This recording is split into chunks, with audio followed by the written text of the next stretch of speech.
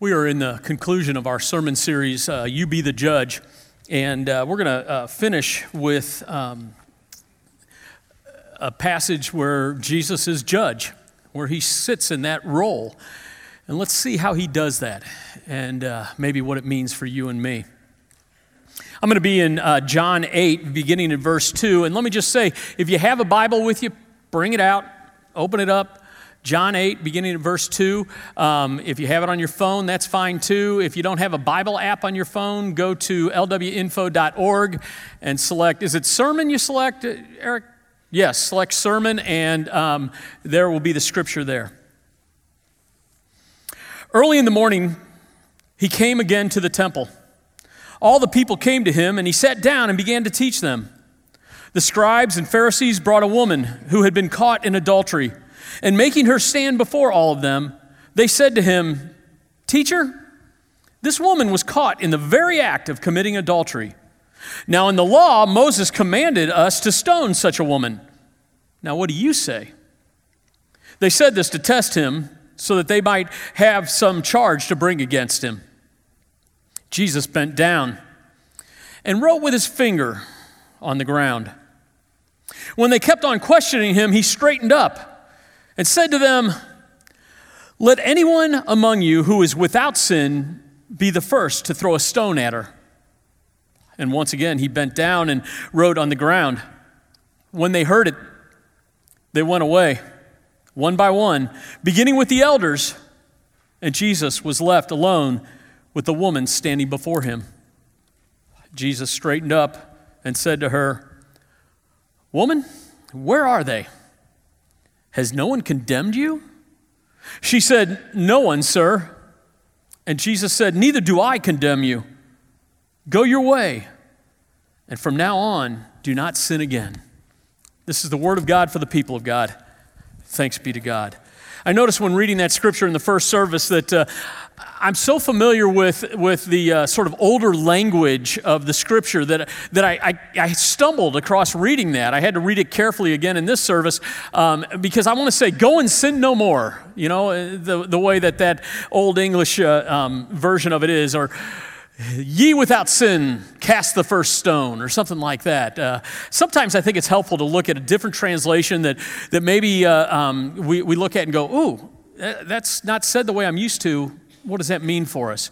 We're going to go back through that scripture here in a little bit. But before we do, I wanted to talk about the sermon series we've done, because I said at the very beginning of this series, You Be the Judge, I said that it's important to be a part of all four sermons. And you can get to those if you want, livingwordumc.org, click on media, and then you go to the sermons. And you can listen to all the sermons if you want to go back if you missed one.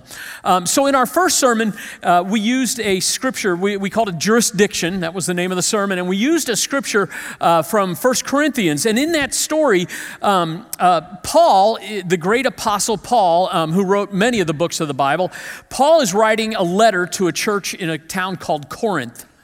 And there they have a church. He's writing it to the church in Corinth. There they have a church, and there's some members of the church that are flaunting their sinfulness. This one in particular is sleeping with his stepmother and flaunting that, just public about it, in church and outside of church, I assume. Just, hey, I do what I want. I'm saved. I'll do whatever I want now. And Paul is writing to them, and where I get this idea of jurisdiction. Jurisdiction is when you judge, you have the authority and responsibility to judge.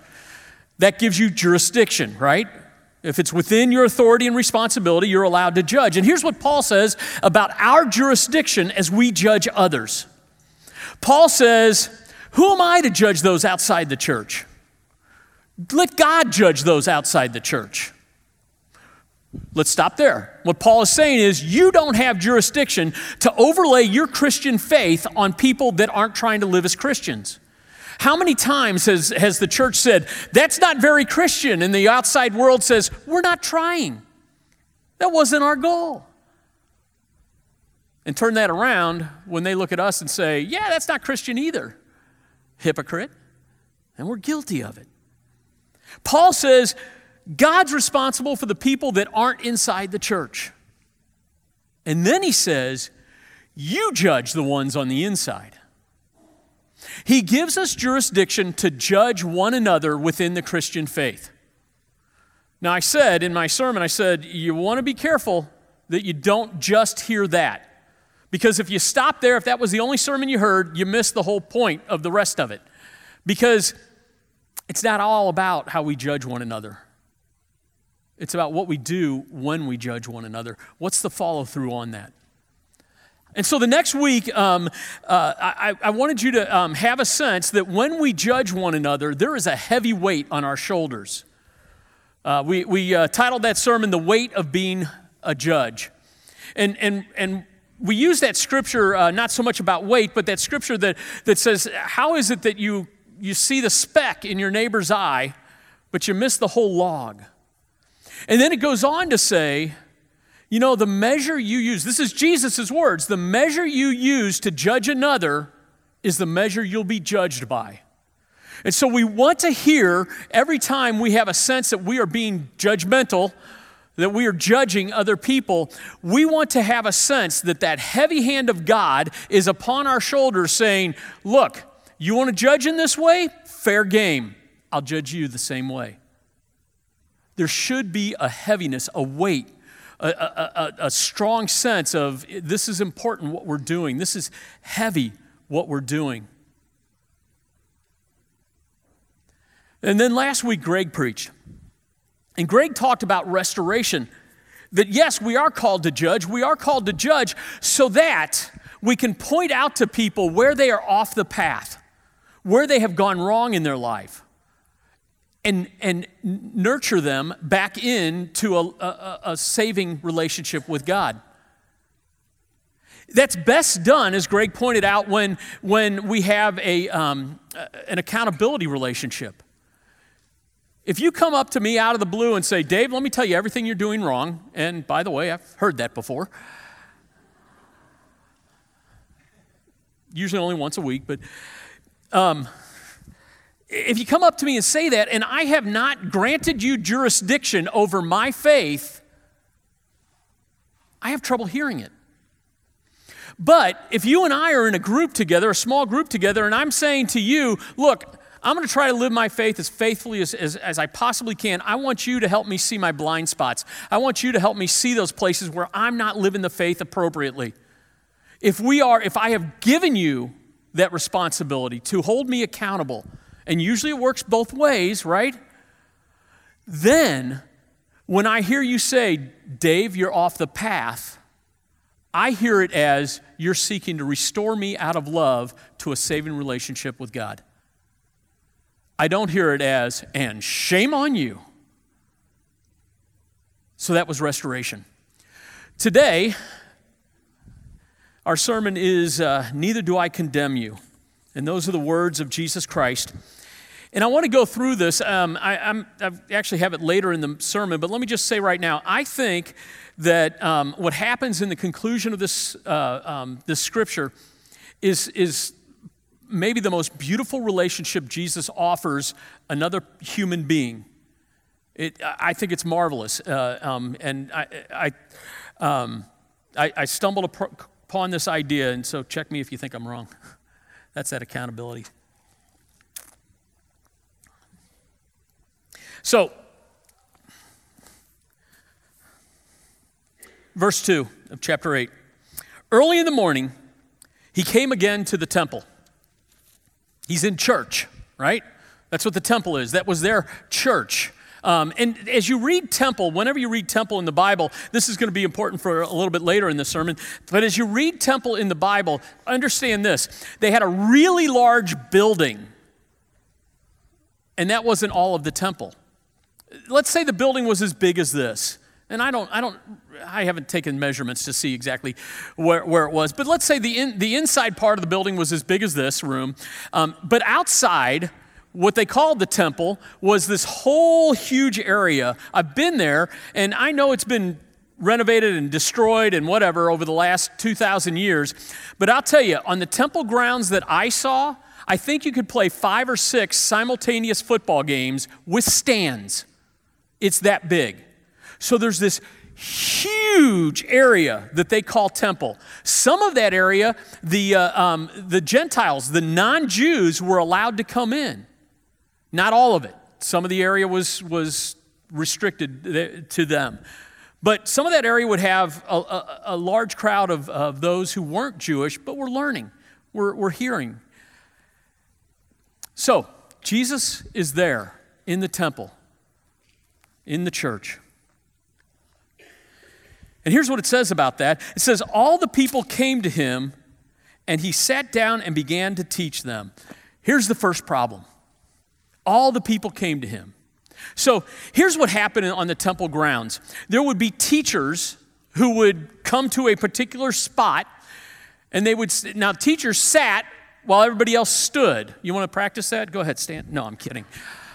Teachers sat while everybody else stood, and I don't know if that was a hearing thing or what that was, but so Jesus sits down to teach, and all the people, did you read that? All the people came to Jesus. What does that mean?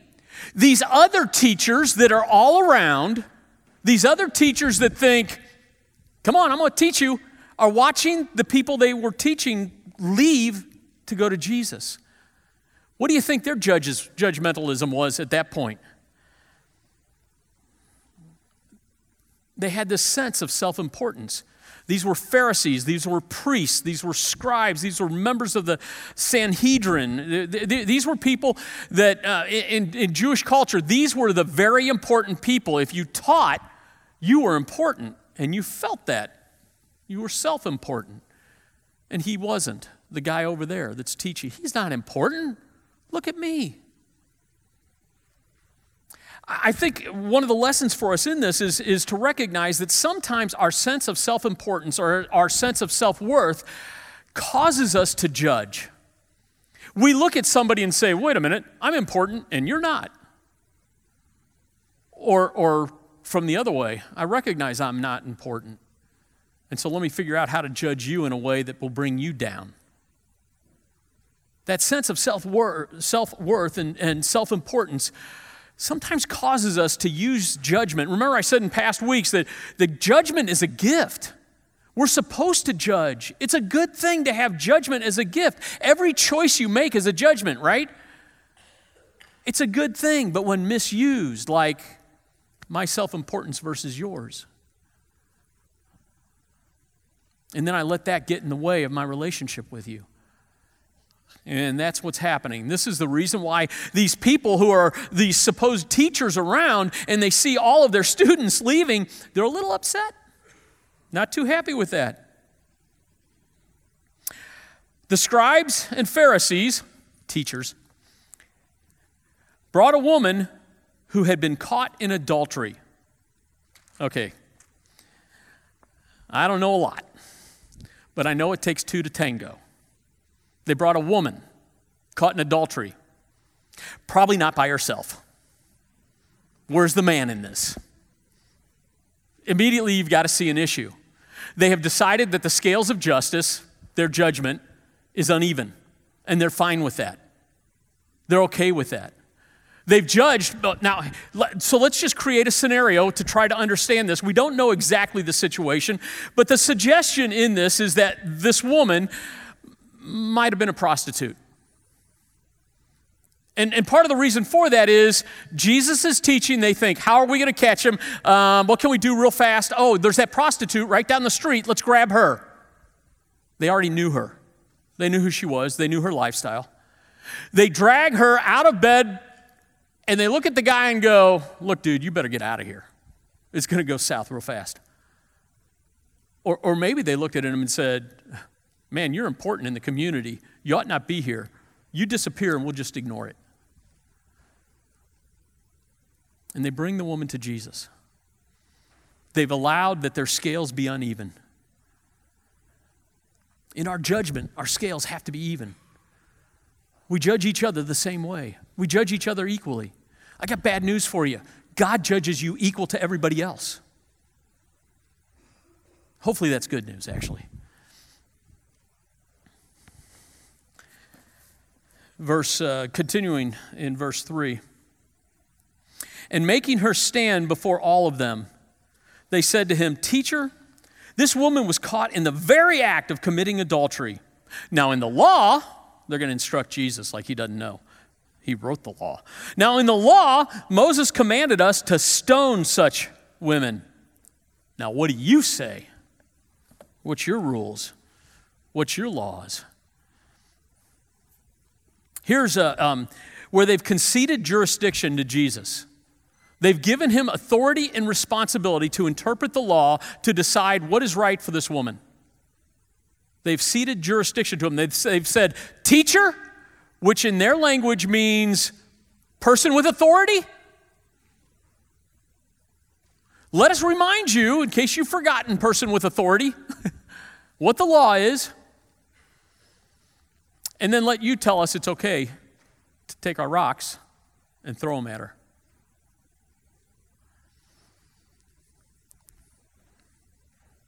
This is a kangaroo court. They want to stone her with no due process. There's no jury. There's no evidence. There's no defense lawyer. How often does our own judgment jump to conclusions like that? Continuing on in verse 6. They said this to test him, so that they might have some charge to bring against him. But Jesus bent down and wrote with his finger on the ground. There's a little bit of mystery here about this wrote with his finger on the ground. It doesn't give us the narrative of what he was writing. Most scholars agree that this is how this worked. Jesus bent down while they're complaining about this woman caught in sin. They know the law. Some of these people knew every single law by heart. And Jesus is writing in the ground. And probably what he's writing is a list of other sins. Maybe common, ordinary, everyday sins. Maybe sins that they could look at and go, all right, that's getting a little close. That's a little close for comfort. They're looking at it going, yeah, I know, but.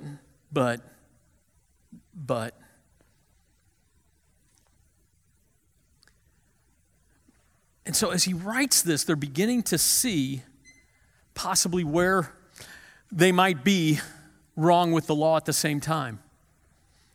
Now let me back up in history, back to the time Jesus is a child, about 13 years old. And you've probably heard this story. If you've been in church, you've heard this story. But let me just tell a really quick version of it. Jesus and his family live in Nazareth. It's several days' walk from Nazareth down to Jerusalem. And they were going to Jerusalem for one of the holy days. And Mary and Joseph and all of their friends and neighbors and cousins from from Nazareth, head down to Jerusalem. They get there, they have a good time, they celebrate whatever high holy day it was. Perhaps it was Jesus' bar mitzvah, which is the Jewish word for son of the law. Perhaps this was the day that Jesus is recognized by the community as an adult, just as we do confirmation, right? However, like when we do confirmation, you're fully an adult in the faith, but you're still a kid in our eyes, right? So, they leave Jerusalem. Mary and Joseph and all the neighbors, they pack up and they leave Jerusalem and they get going for a few days, and Mary goes, "Hey Joseph, where's Jesus?" And Joseph goes, "Hey Mary, where's Jesus?" And they can't find him. They thought he was with a cousin or something. And they say, "Where is he?" Well, they go back to Jerusalem and search around, and they finally find him in the temple, having a conversation with some of the lead teachers in that day. One of them, as we know from Jewish writings, one of them was Rabbi Hillel. Okay? Said a lot of good things, this Rabbi Hillel. One of the things he taught, so this is a guy from Jewish history that Jesus is listening to. One of the things he taught was, don't judge your neighbor until you have been where they have been. Don't judge your neighbor until you have been where they have been.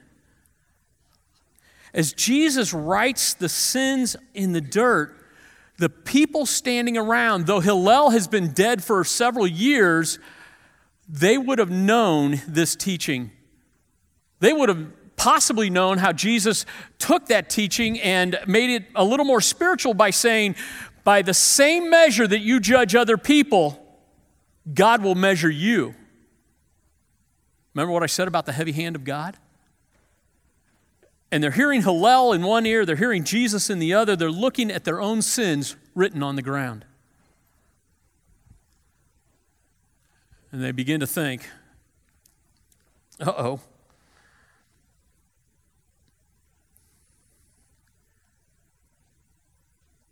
And once again, he bent down and wrote on the ground. When they heard it, they went away, one by one, beginning with the elders. And Jesus was left alone with the woman standing before him. He writes more. And these guys who had these rocks in their hands dropped the rocks. Beginning with the elders, I like that line. It's the guys who are experienced, they're older, they understand, they get this, they've thought this through, they're the wisdom guys. They look at the dirt and go, I got you, I'm backing up.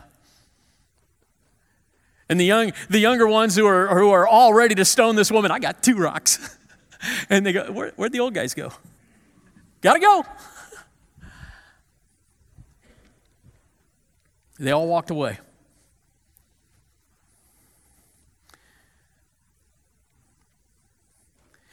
And then Jesus says, and I want to tell you that sometimes I read translations and I go, oh man, they missed an opportunity here. In the older versions of translations of this, there's a difference between, as you look up there, it says, has no one condemned you? And then they use condemn in another verse, the next verse, neither do I condemn you. It's unfortunate that they use the same English word, but those are 2 different Greek words. And it's important to see the difference. So the one in this one, Jesus straightened up and said to her, woman, where are they? Has no one condemned you? In other translations, it says, where are your accusers? And it's important to read that because so the book of John was written in Greek. And the Greek word for accuser would have been kategoros, something like that, close enough. But Jesus was in the temple grounds. The language in the temple, the language of that big number of football fields area was Hebrew. When you taught in Hebrew.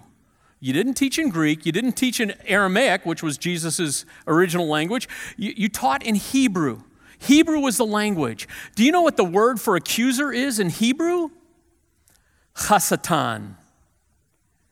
If you're listening careful, you just heard the Satan. That's where we get the word Satan, Satan.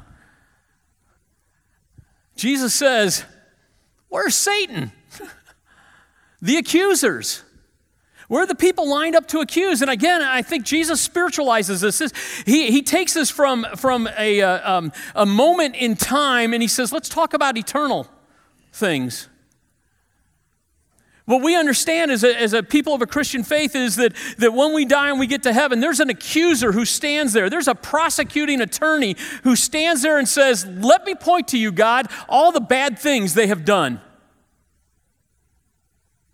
Accuses us before God. Jesus says, where is Satan? Where are these ones who would accuse you, find you guilty, and sentence you to death? Where are they?